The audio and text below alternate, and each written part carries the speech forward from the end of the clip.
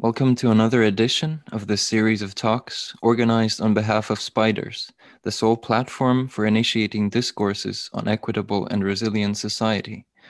The talks complement a series of original papers published on the Spiders platform dedicated to outlining the building blocks of post-capitalist political economies and societies, not oriented around growth and profit, but rather good lives and a flourishing web of life in times of profound planetary change.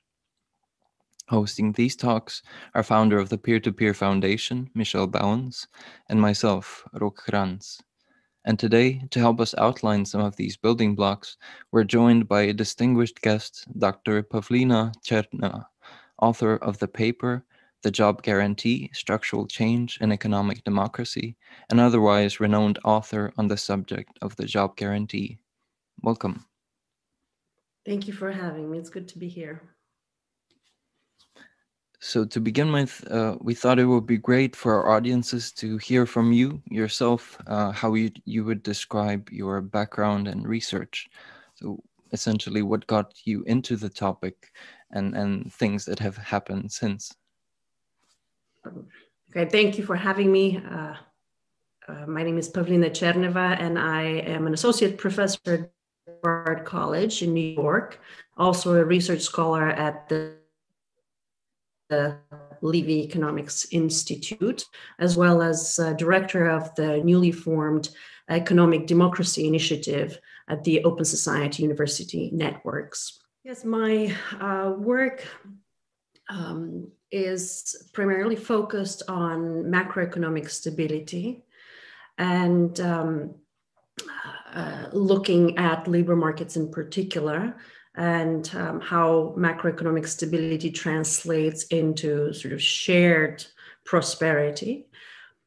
In my formative experience, I've been influenced by the work of John Maynard Keynes, Hyman Minsky, and Karl Polanyi, and particularly the well-known contribution of Polanyi that markets were created historically, and that process had produced a fair amount of social dislocation. And that in fact, the protective response of the public sector was spontaneous, that was a very natural response and outgrowth of the market mechanism. So we are engaged in this ongoing dialogue of what does it mean to have protective responses? What does it mean to have an economy that provides some very basic economic security? I work in the tradition that is now known as modern monetary theory, that concentrates on a couple of fundamental premises, one of which is that the government is a key player, a key structural force behind the monetary system. And that indeed the public sector has spending capacities that are not available to other agents in the economy. So my work is informed by how do we employ the public purse for the public purpose. And so the job guarantee is one policy proposal that emerges out of that work. So with that out of the way, we thought it would be great if we take some time for you to describe some basic tenets of your paper. So as a kind of overview of the job guarantee policy, as well as some contextualization with the current Green New Deal talks throughout the world, as well as the ongoing COVID crisis. So we'd give the floor to you. Oh, right. Okay, thank you. Maybe I can provide a historical context to the paper. For over 100 years now, the world has been engaged in this conversation of what does it mean to guarantee the right to employment. It is, I believe, the first mention of the right to paid employment can be found in the French Constitution of 1793. And then that conversation has waned and kind of reappeared during the industrial era. But really, it became a very acute acute demand around the Great Depression.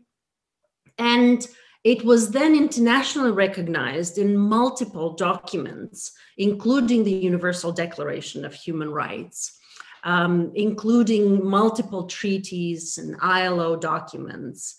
And we have been engaging in this recurring demand. And the question here before us is, how do we connect human rights with economic policy? And the right to employment was always recognized as one of two strategies to provide economic security for all. The two components, as the modern architects of the welfare state had it, were providing employment to those who need it directly and unconditionally. And the second leg was providing economic security to those who cannot work or for other dimensions of economic insecurity. For example, retirement insecurity, the right to education, the right to health care, various other support, child support, etc. So we have been thinking about how to provide the so-called social wage, if you will, but the direct employment solution has been missing as a comprehensive policy strategy. Although throughout time, there have been small and large programs that have attempted to secure employment to the unemployed and have been inspired by this commitment that in the modern world, in a market economy, the right to employment is a very basic human right, and the access to a standard of life and well-being very much depends on having accessible, well-paid work. Not exclusively, but it is a critical element. So how do we then connect macroeconomic policy to then moving forward and achieving this goal?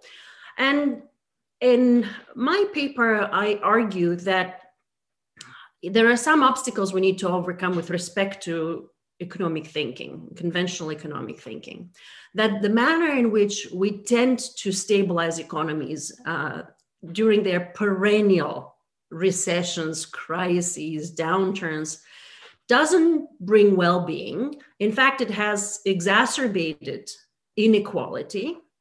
It has exacerbated the weakening of the labor market protections. It has increased the so-called gigification of work or the precariat, and growth no longer delivers enough jobs and well-paid jobs. And in fact, we can go even a step further. Growth in the private mechanisms simply don't produce adequate and enough employment opportunities, even in the best of times. We don't need recessions to recognize that unemployment is with us, even in the best of times. So why is that the case? And I think that it's fair to say that economic theory simply ignores the problem or does not, or considers it to be natural, the problem of unemployment, natural, perennial, and in some aspects even necessary. So part of the paper reviews what is the conventional approach to the natural rate of unemployment. People who are familiar with US history, for example, know that the Employment Act of 1945 had the right to paid work as explicit language in that act, where the government was charged with providing employment to those who cannot find it in the private sector. But the Act of 1946 eliminated that language, the right to work, and then put the burden on private industry through government stimulus to produce growth and then generate maximum employment and price stability. So for for the first time in the policy language, now we have a dual objective: full employment and price stability, maximum rather, not full, maximum employment and price stability. And then maximum employment is then being redefined as some positive level of unemployment. The idea is that there may be a floor to unemployment below which, if the economy attempts to move, we might observe inflationary pressures. This economists have formalized then as the Phillips curve relationship, and now the so-called NIRU, the non-accelerating inflation rate of unemployment. Now, these economic concepts are very important, and they represent a policy guide for modern policy. So, as an example, macroeconomic models by the Federal Reserve and other, major institutions have a NIRU embedded in them, meaning that to be able to generate macroeconomic stability, we need to hit that target, the NIRU target. And if for some reason the labor market is generating more jobs than whatever the natural rate is or the NIRU rate is, then we might see undesirable wage pressures that may translate into undesirable inflation. And so our attention has completely moved away from securing jobs for those who need them to this narrow objective of securing price stability through unemployment. And that's the basic premise that I challenge, that indeed there are policy options out there that can secure full employment and price stability all together at the same time, that there is not a necessary trade-off between the two, and that indeed we don't have to tolerate mass unemployment in the name of price stability. That, to me, is an economic argument that is morally bankrupt, but also it's not founded on economic principles, because there are other ways of tackling both problems. Okay, the job guarantee is one such method.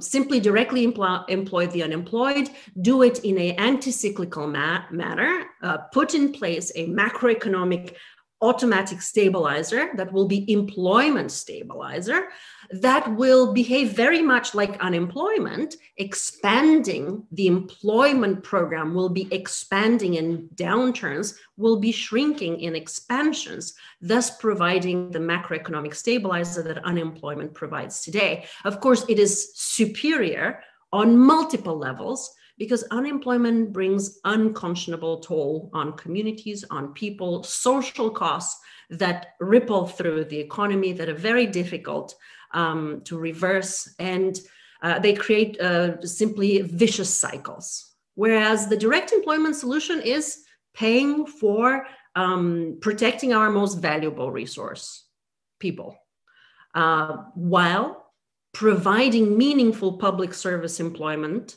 in areas that are also neglected in the public sphere. And so we have, and again, a two-pronged strategy that provides a virtuous cycle. In other words, the public sector will always respond with some sort of stabilization. And we either pay to have unemployment, and we pay for all the associated costs of unemployment, or we can simply go to the direct solution and pay for employment and provide work into meaningful public sector opportunities. Now, I connect the job guarantee proposal to modern calls to democratize work, and I talk about the added benefit of securing full employment that will strengthen global solidarity. And the basic argument here is that it is very difficult to democratize work in the workplace when the threat of unemployment is looming over workers. That so long as the labor market behaves as this game of musical chairs, there will always be that hidden threat that workers will have to take into consideration as they negotiate their work in their workplaces. And it is very easy to give up some hard-fought victories like benefits and working hours and working conditions, because the far worse situation and evil is actually losing that job. Okay, and so unemployment is a structural force that structures who gets the scarce jobs that are out there in the private economy, and we'd like to eliminate that force, because then it empowers people in the workplace as well. They don't have to tolerate a wage theft. They don't have to tolerate harassment. They can extract better working and pay conditions if there is an overall better employment security throughout the economy. Why I say that it also strengthens solidarity is because a public option for jobs, like the job guarantee, will then represent the very basic standard for employment in the entire economy. Whatever the pay is in the public option will become the benchmark for pay in private industry. And securing a job guarantee at a living wage with some very basic benefits, that becomes the minimum necessary living working standard, which then helps formalize other employment opportunities in the private sector, and thus provides a kind of new social contract for working families. So just to sum up this discussion up to this point, I think the question before us is the following.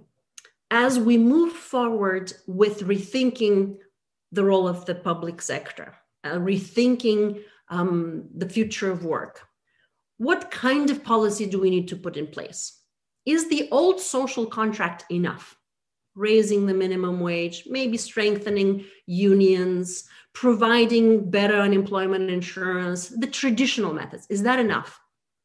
And I would argue that it was not enough, even in the immediate post-war era. Yes, that was kind of the golden age for many Western economies in terms of growth, stability, macroeconomic stability, but it wasn't shared equally by all. There were still many people who were left behind. There was still poverty. There was still unemployment.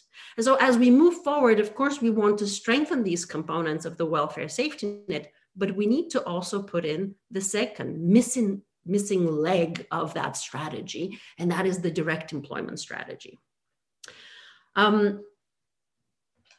The way we do it is going to be very important. So it is not just enough to guarantee the right to employment, but to make sure that it is the right. It's not the obligation to employment, that it is not a forced requirement for work in exchange for benefits that people receive, but in fact, it is a democratically instituted voluntary employment program for those who choose to avail themselves. And so a democratically run job guarantee is the way to go forward by getting in input from the community, enhancing participatory democracy. And there are many examples like this around the world of programs that are organized around the goal of guaranteeing the right to employment, but also with the input of the unemployed themselves, with the input of the communities where the public service jobs are created. And so I discussed some such examples. For example, the Rural Employment Guarantee Act in India, as well as smaller programs in the Western world, such as the long-term unemployment zones in France. There are many other projects and programs that you could argue are forerunners to the job guarantee. Before maybe I discuss some of those experiences, I just want to articulate that in the current conversation, the right to employment once again has been singled out as a critical component of several important initiatives and statements, international statements. The first one is the recent call to democratize work that reverberated across the globe earlier in 2020. and was published in 46 newspapers in 26 languages around the world, that called for three things.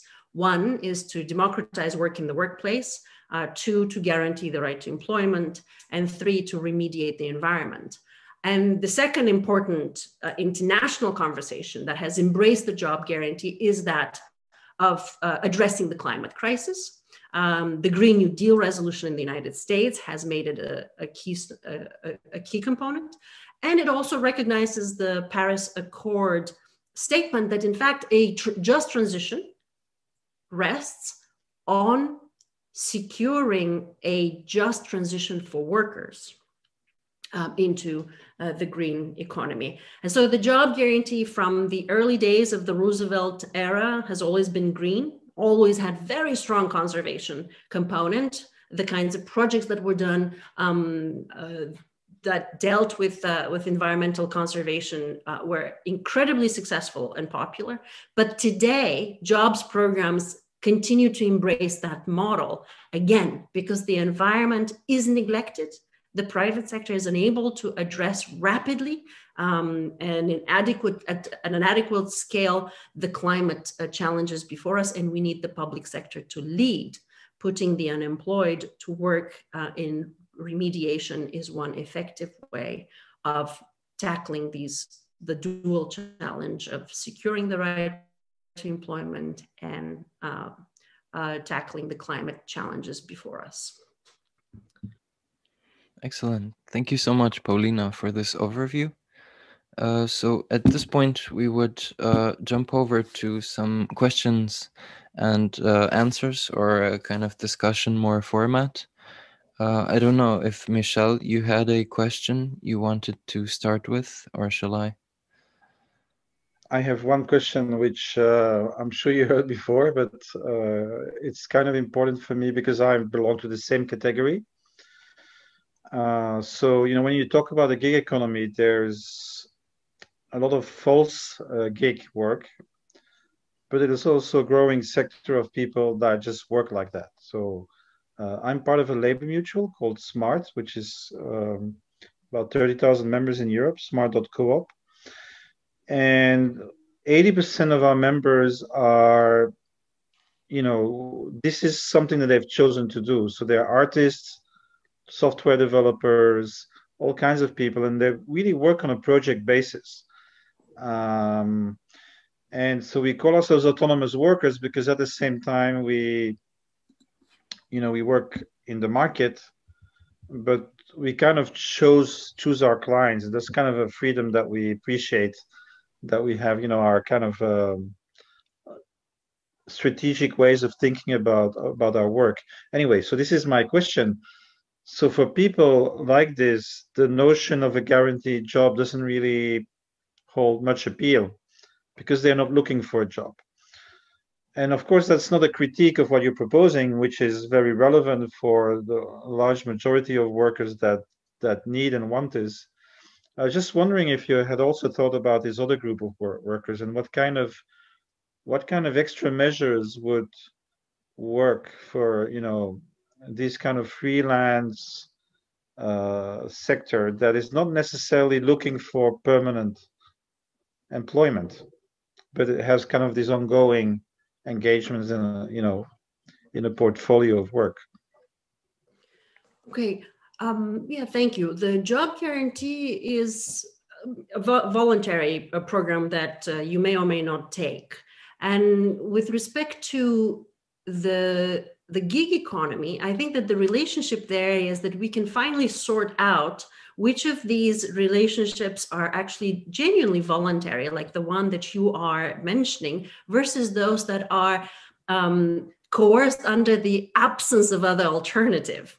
And so when we talk about, for example, Uber drivers, folks that might not be able to secure other more stable work, it looks like that's a voluntary choice, but it is done under duress. And so what the job guarantee attempts to do is just change the macroeconomic picture and conditions. It certainly is not saying everybody has to be in a stable, full-time, permanent contract, formal employment relationship.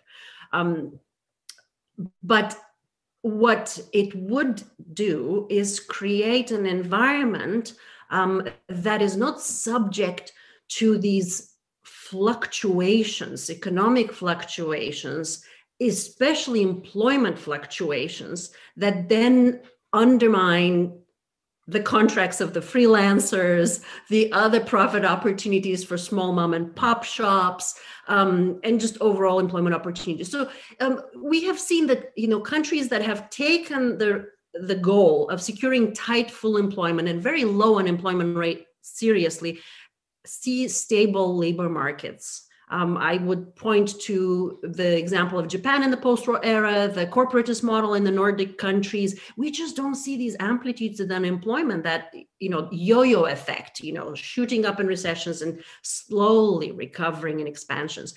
And so the macroeconomic environment changes. We have modeled the job guarantee with colleagues at the Levy Economics Institute, and we find that private sector employment is permanently increased as a consequence of implementing a job guarantee, which would mean, better employment opportunities for others. And, the job guarantee also provides options, because you might not be able to work 8 hours in the job guarantee if you are looking for work. You might be a caregiver, and maybe you do want paid work, but 4 hours in the community might be enough. And so I think that that's really the conversation where we want to, engage in, what kind of work do we want? Do we want everybody to be toiling away because they cannot secure a basic living income, or can we provide various options in which people can be successful? Rock, I have another question. Maybe I'll finish that one and then you can take over from me in the questions. Again, this is I'm sure you have heard it many times, which is the big discussion between basic income and job guarantee. And some of the people would argue that the kind of basic income is a kind of post-work solution. So, for people who want to do transitioning, become neo-rurals, engage in organic food, or so a lot of sectors that the market is not taking care of, and who think they would benefit if they would have a stable income that would not be linked to work, because they actually already know what they want to do. And so these kind of people tend to be in favor of a basic income, and then would argue that the job guarantee is kind of like, keeping people within the traditional employment system, which doesn't do those things yet. And so holding back a transition that could go a lot faster if there were a basic income. I just want to see how you reason about this. Yeah, I mean, there's the very practical aspect and then there's the philosophical aspect. The practical aspect is the following: a lot of people want work, and even the basic income experiments show that people want paid work and they have trouble finding it. So that's number one. And number two is that we actually have a lot of work that needs to be done. It's like we haven't, the planet is not a complete proposition. We haven't finished the job of, taking care of the environment, of maintaining our environment, nurturing, being good stewards. There's just countless of neglected social needs. And I think that is really, connects to the philosophical question of the human condition. Does it, will providing income to people simply give them the good life? And I would say that no, it will not, because the market simply doesn't provide the good life already to people who have income, right? I use often the example of how expensive childcare might be, or housing, and I have income and others have income, and still there is the access to public services, as we notice around the world, has been, is inadequate, simply inadequate, and in many areas, we talk about food deserts in the United States, rich country that has countless of communities that don't have access to good, decent quality food. We talk about health deserts, not just in the US, we talk about health deserts in Western developed countries as well. Of course, these problems are much more acute in the global South. right? And so there is so much work to do to rebalance the scales, to borrow from John Kenneth Galbraith, the social balance theory, that, the public sector needs to, to be supported, and, to have the right kinds of investment. So what will basic income do for that? I think very, very little without the structural investments that need to be undertaken, and those take work, and somebody will have to do the work. So the philosophical question then is, why should some folks be exempt from that work while others have to do the work? And this is a trickier question, because we're not saying that we want to perpetuate the work society, the work world. We want to transform the way it is done. And I think that the way our conversations come together is through the idea of participation income, because a lot of folks on the UBI side say, well, I would like to be here in the community working in my community garden. And I say, well, the job guarantee is attempting to fill the food desert problem. We are going to build community gardens to address that social need. So it's really a conversation that we can have together about how we transform work. Also, the job guarantee has other democratizing, a big democratizing potential in the sense that it doesn't really create employment for profit, right, or exclusively for profit. It creates employment for public need, for public service, for social goals. And then the terms on which you become employed change, right? You're no longer under threat because you haven't fulfilled a particular quota. Now, the way we value your input to work is based on these other social considerations. And I think that is also, democratizing in terms of how people self-organize, the kind of work that they do. As I said in my introduction, it's very interesting to see how people organize these programs from the ground up, how they participate in the process of evaluating their communities and what their communities need, and then create the projects in which they themselves can participate. I think the India Rural Employment Guarantee is truly extraordinary to study, even though it is not funded adequately. And despite all the obstacles, it serves 30% of households in an economy that has a lot of rural poverty, but it counts on the rural councils and the public forums to create the jobs with input of community members. And the program has become the leading program for water conservation efforts in the nation, as well as emission reduction.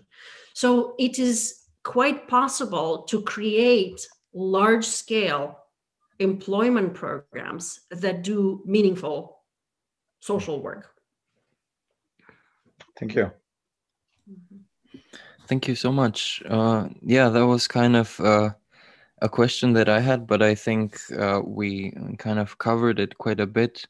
In other words, it would have been like, giving people the ability to co-define work or redefine work, also including, say, reproductive labor and what's currently regarded as volunteer work, etc., regenerative activities, and so forth.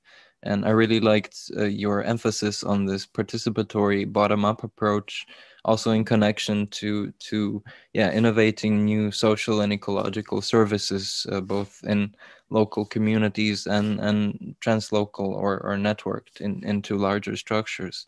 And just maybe to emphasize that it's not the exclusive solution. It's part of the two-leg strategy, right? It's the job solution, but of course there will be an income solution, because we know many people cannot work, should not work. Students need to go to school and have affordable education. Caregivers are already doing work that is unpaid.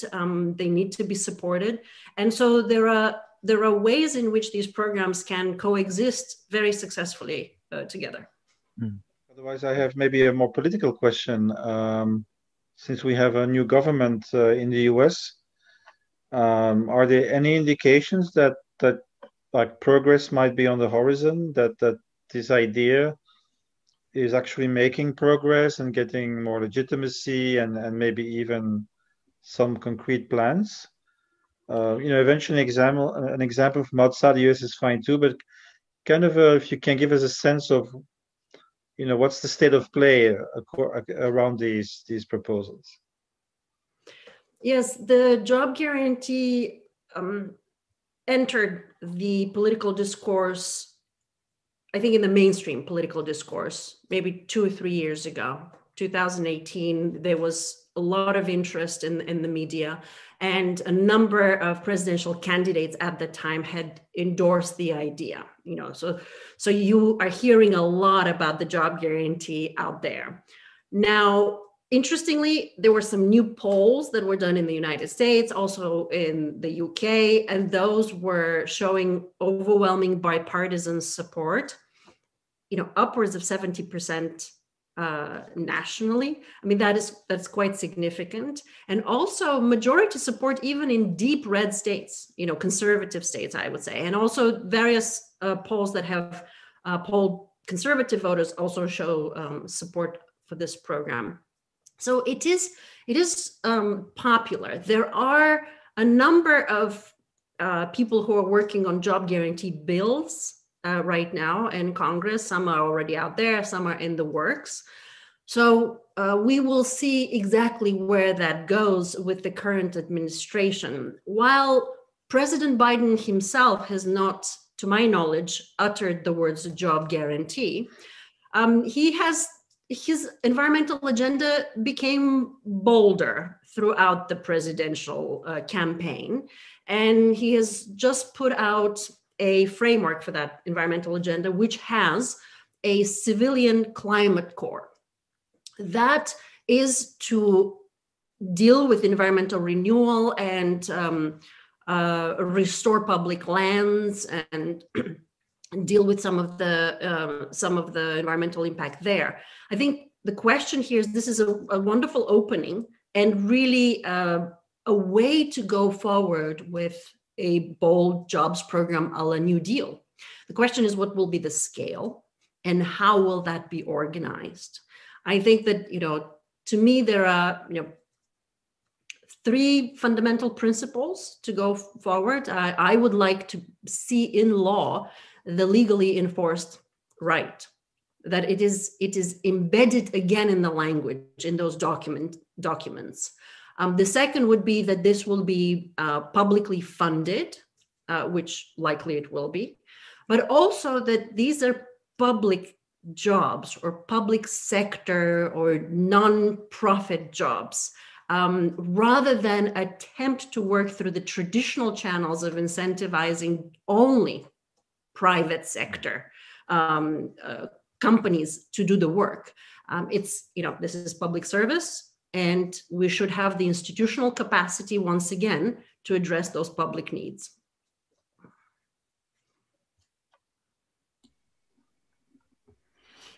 Great, thanks. Maybe I have a question. So within the kind of Spiders project, one of the kind of more salient upcoming discourses that were identified and several papers are oriented around is, of course, the post-growth or degrowth debate. And I was wondering if you kind of have any opinions or placements of your kind of takes on the job guarantee within the kind of status quo growth versus green growth versus degrowth / post-growth debates. Yeah, thank you for that question. I am perennially dissatisfied with current conversations about let's boost growth, let's run the economy hot. I mean, that is really the modern, like the new conversation. The labor market was sluggish for such a long time. Growth has been anemic. It's just we need bigger, bolder government action. Now that bigger, bolder government action I agree with. But what does it mean to run the economy hot? Like, what does that mean exactly? What we know from the data, some of which I discuss in the paper, is that growth delivers inequality. And that has been the case for the last 50 years. So whose incomes are growing?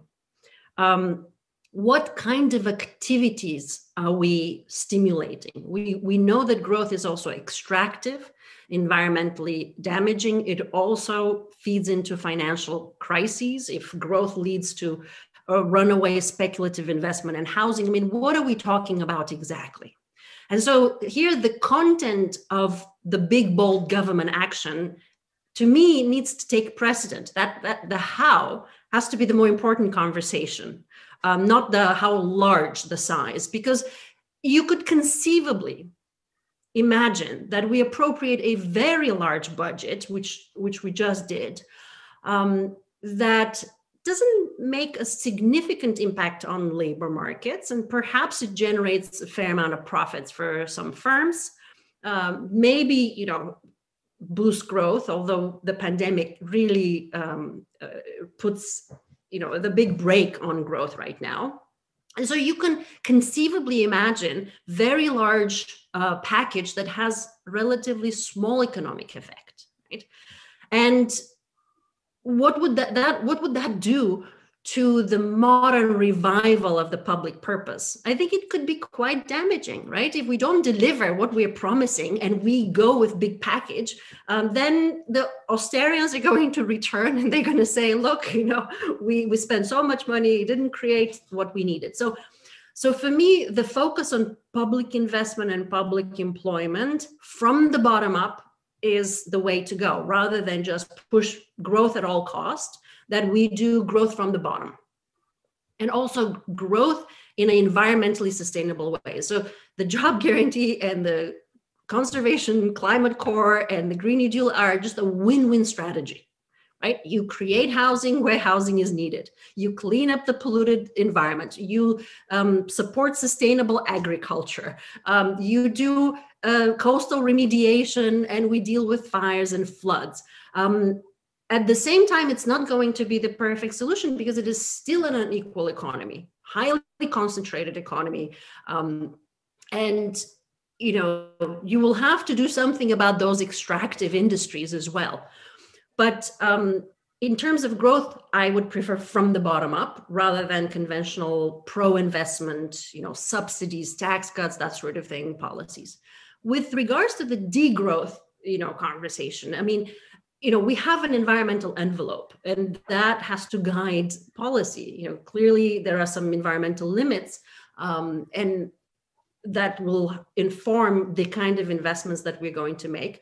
I think that certainly lifestyle adjustments are going to be part and parcel of that strategy if we are serious about protecting the environment.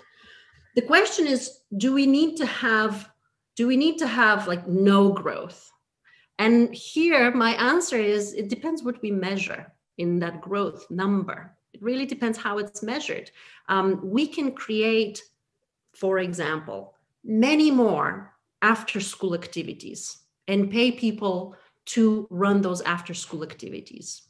They will add up to GDP, right? They will produce some service, but the service in and of itself doesn't pillage the environment. And so I think that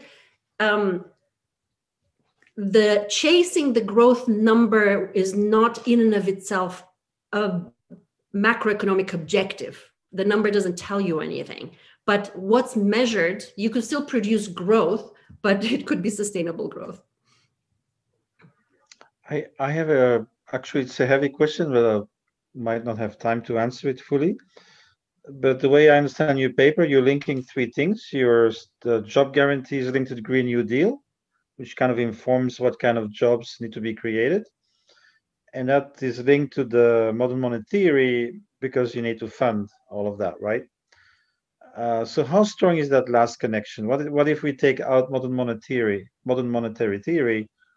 How do you fund the federal guarantee if you wouldn't have that? If maybe some framework in the government says no, we don't want to do that. So how would you then react to that constraint? My preference would be that our debate is informed by modern monetary theory, and for the following reasons. The public sector has the responsibility for stabilizing an economy. We know that whether we recognize it or we don't recognize it, it's always the case that the fallout from poverty, unemployment, climate devastation falls on the public sector. And so we have been for 50 years pretending that the government sector doesn't have the money, which has meant that we have exacerbated these problems. But it's still the case that the government pays for a sick person that shows up in the hospital, for a homeless person that is on the street, for a child that doesn't have employed parents and is hungry and goes to school. That is still happening. So one way to answer this question is that the costs are already there. They're unavoidable and unescapable. We are committing resources. And we can just do things better by doing the job guarantee. So one does not need to acknowledge MMT to recognize that we can simply pay for employment rather than neglect and poverty. Okay. However, the MMT component becomes, I think, crucial because you don't have all the ammunition to defend these policies. You could see the pendulum swinging in 20 more years and somebody saying, okay, well, it's really, the government really doesn't have these resources. I mean, it's all well and good to provide employment for people. It's very nice, but we just don't have the public funding capacity. We're robbing our future generations. That conversation needs to be put to rest once and for all. And the only way you do it is by understanding government finances. Now, it is true that some countries don't have the policy space that MMT highlights when we look at sovereign monetary regimes. Some countries voluntarily impose limits on their spending and their budgets. Other countries completely abdicate their sovereignty, right? We have dollarized countries, we have currency boards, we have the Eurozone. So unless we have I think, an appreciation of what sovereign currency permits, we can be going down this path of these highly restrictive monetary regimes and just not play with all of the tools that we have at hand. So, I think it's very important to connect the two. But if you live in the Eurozone and it is socially important to move towards full employment, that goal should still be pursued, whether sovereignty is there or not. Right. Thank you. Thank you very much. So we're kind of nearing a full hour, but I think it would be great to hear from you, Pavlina. Like we heard a little bit about the kind of necessary key steps or leverages that you see, including legislative change and so on. But for listeners, maybe it would be great to hear from you some perhaps resource recommendations to kind of broaden or expand horizons on the subject, and also perhaps some very active advocacy groups, or in short, how can one support and further this discussion and contribute? Yes, I'd like to highlight the work of a job guarantee advocacy group.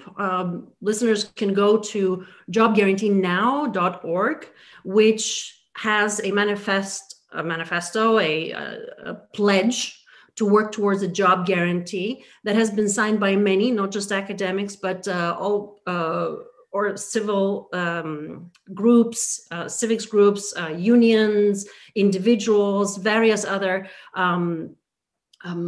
organizations who have also made it part of their policy agenda. There are some local and regional groups who are organizing their work around a job guarantee. So that would be one important resource page also for legislative efforts that are forthcoming. Now, I will also direct people to democratizingwork.org, where the work has been taken at the international level and also intersects with other initiatives for participatory democracy and for democratizing the workplace more broadly speaking. And of course, you know, the international organizations who are reviving that conversation. The UN recently had a conference on global leadership, but the ILO produced a report in 2019, as I mentioned, on the future of work that centered around, or put the job guarantee as one of the core components of rethinking the new social contract. So there are, I think, many ways in which one can get involved, and I am cautiously optimistic that that conversation is becoming international as well. And thank you for highlighting it as well. Thank you so much. Yeah, we'll be sure also to include those links in like next to the video. Yeah, it was a great conversation, very lively, very well explained. I think it's one of the best ones so far. Great. Yeah, it's pretty good. No, thank you very much for the questions. I enjoyed it, and I look forward to seeing it